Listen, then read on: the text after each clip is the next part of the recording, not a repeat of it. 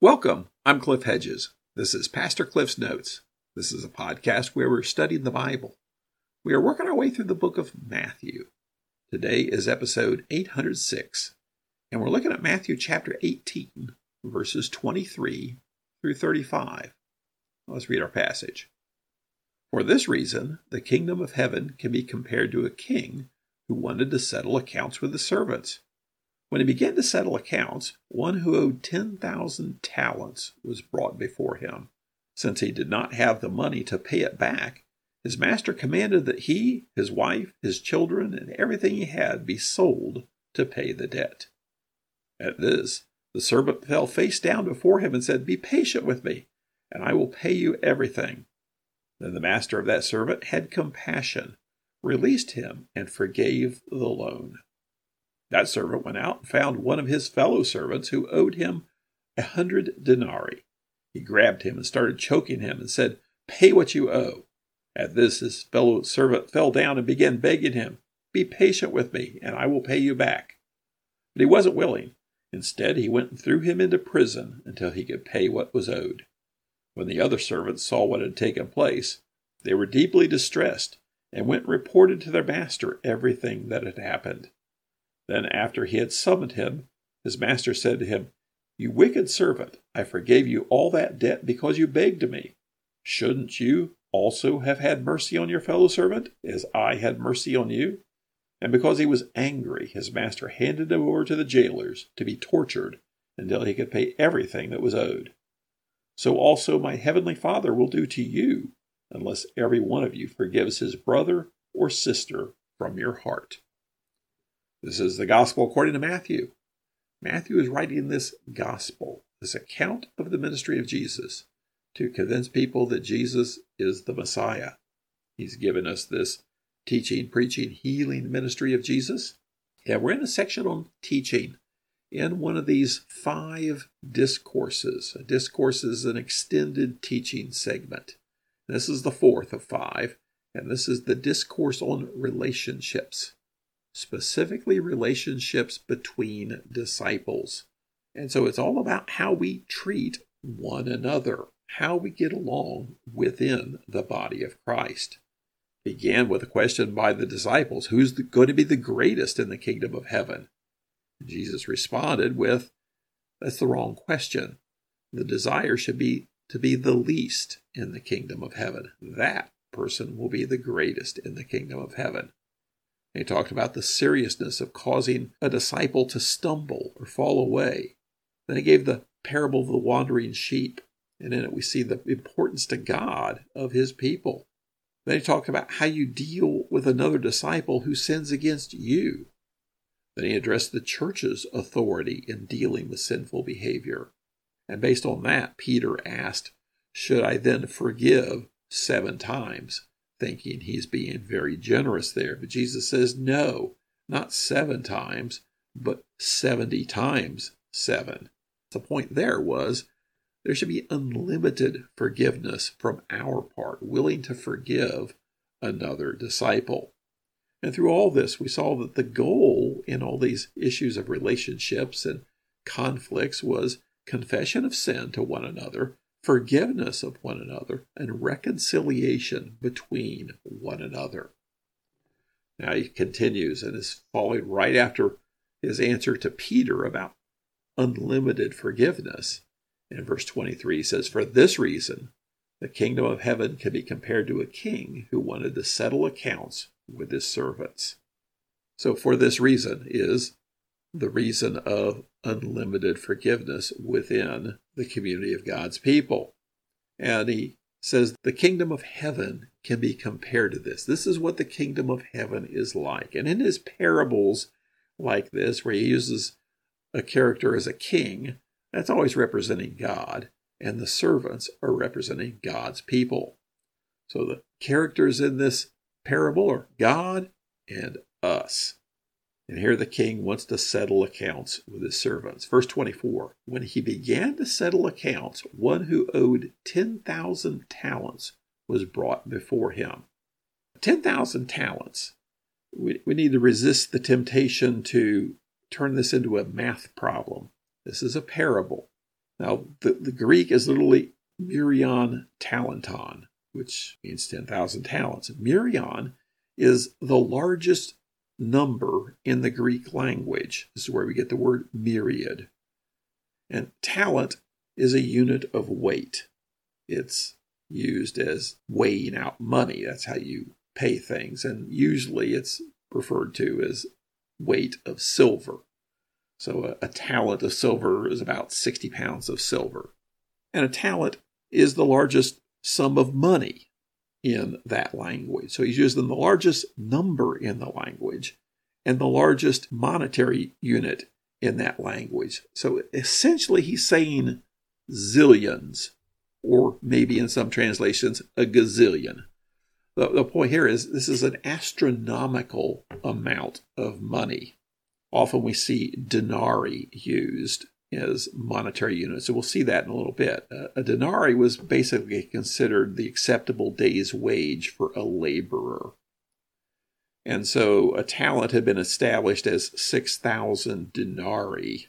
And so 10,000 talents would be like 60 million denarii. So 60 million days' wages. So we're talking an astronomical amount of money. So, well, that doesn't make sense. Remember, it's a parable, and he's making a point here. So he's using an outrageous amount of money. No one could owe the king this much money. But this servant is brought before the king, and this is his debt, 10,000 talents, a gazillion.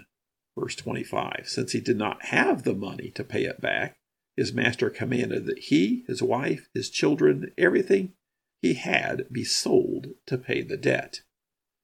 So the king could do this in order that everybody be sold. Now, this is not going to be a drop in the bucket compared to what he owes, but he can't pay the debt, and this is the king's right to do this.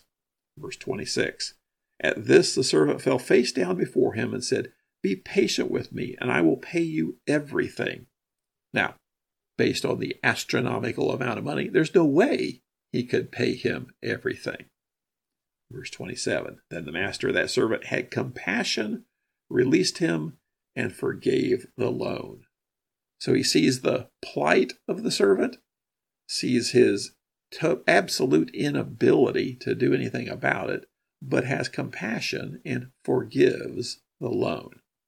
So he's been given an unimaginable amount of money, been forgiven an astronomical debt. Verse 28, that servant went out and found one of his fellow servants who owed him 100 denarii. Now, 100 denarii, that's not small change. That's 100 days' wages. So we're talking like 3 or 4 months of wages. So it's not an astronomical amount, but it's not a small amount. But it is an amount that actually could really be paid off. He grabbed him, started choking him, and said, pay what you owe. At this, his fellow servant fell down and began begging him, be patient with me, and I will pay you back. So notice the wording here of servant number 2 uses almost the exact same wording that servant number 1 used back in verse 26. Be patient with me, and I will pay you back. Verse 30. But he wasn't willing. Instead, he went and threw him into prison until he could pay what was owed. And this was a legitimate recourse for non-payment of a loan. You could throw him into debtor's prison, and until he and his family could pay back what was owed, he would stay in the debtor's prison. Verse 31, when the other servants saw what had taken place, they were deeply distressed and went and reported to their master everything that had happened. So the other servants see this, and they're really upset about it. Are they upset that he couldn't repay the debt and was thrown into debtor's prison? Not necessarily just that, but they apparently knew what had just happened with the servant who owed the astronomical debt. He had been forgiven an unimaginable amount, but then he will not forgive anything or even work out a payment plan with this man who owes him money. And so the other servants see that and report to the king. Verse 32, then after he had summoned him, his master said to him, you wicked servant, I forgave you all that debt because you begged me. Shouldn't you also have had mercy on your fellow servant as I had mercy on you?"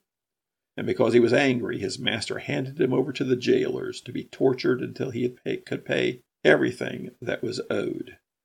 Well, and as we looked above, this is an unrepayable debt. So the will be tortured until he could repay everything would be forever. So anybody hearing this parable hears the comparison and is automatically shocked, just as the fellow servants are. This guy has been forgiven $1 gazillion and is unwilling to take anything into account to even work out a plan with this man who owes him 3 or 4 months' wages. And so the comparison of what he had been forgiven and his hardness of heart of willing to forgive anything, show any mercy to his fellow servant is shocking. But then we get the punchline in verse 35. "So also my heavenly Father will do to you, unless every one of you forgives his brother or sister from your heart." Remember, this began with, the kingdom of heaven can be compared to this. So this is what the kingdom of heaven's like. Then he sums it up and says, and that's the way God is going to be with you, unless you are willing to forgive. Essentially saying here that the community of forgiven people must be forgiving people. If you're a forgiven person, you must be a forgiving person. If you're not willing to forgive another disciple of Christ, that brings into question whether you actually have been forgiven, because you don't have the mercy, the compassion that should come about through the transformation of the Holy Spirit. He says, the kingdom of heaven is like this. And he says, we've received an unimaginable forgiveness. The amount of forgiveness we have received is incredible. That's where you say, well, I'm not that bad a person. Yes, you are. We all are. We all deserve eternity in hell because of our sin. Any sin is a sin against God, and a sin against God is an infinite sin. And you think how many sins we commit on a daily basis. It's an infinite forgiveness because of the infinite degree of sin. And so we may not be as bad as some terrible people, but comparatively, we are just as bad. And so anyone who has a relationship with Christ has received an infinite amount of forgiveness. And there's nothing between us, between one another, that is a drop in the bucket compared to the forgiveness that we have experienced ourselves. And throughout the New Testament, we see this challenge to forgive one another and base that on the forgiveness that we have experienced. Even in the Lord's Prayer, and forgive us our sins as we forgive one another.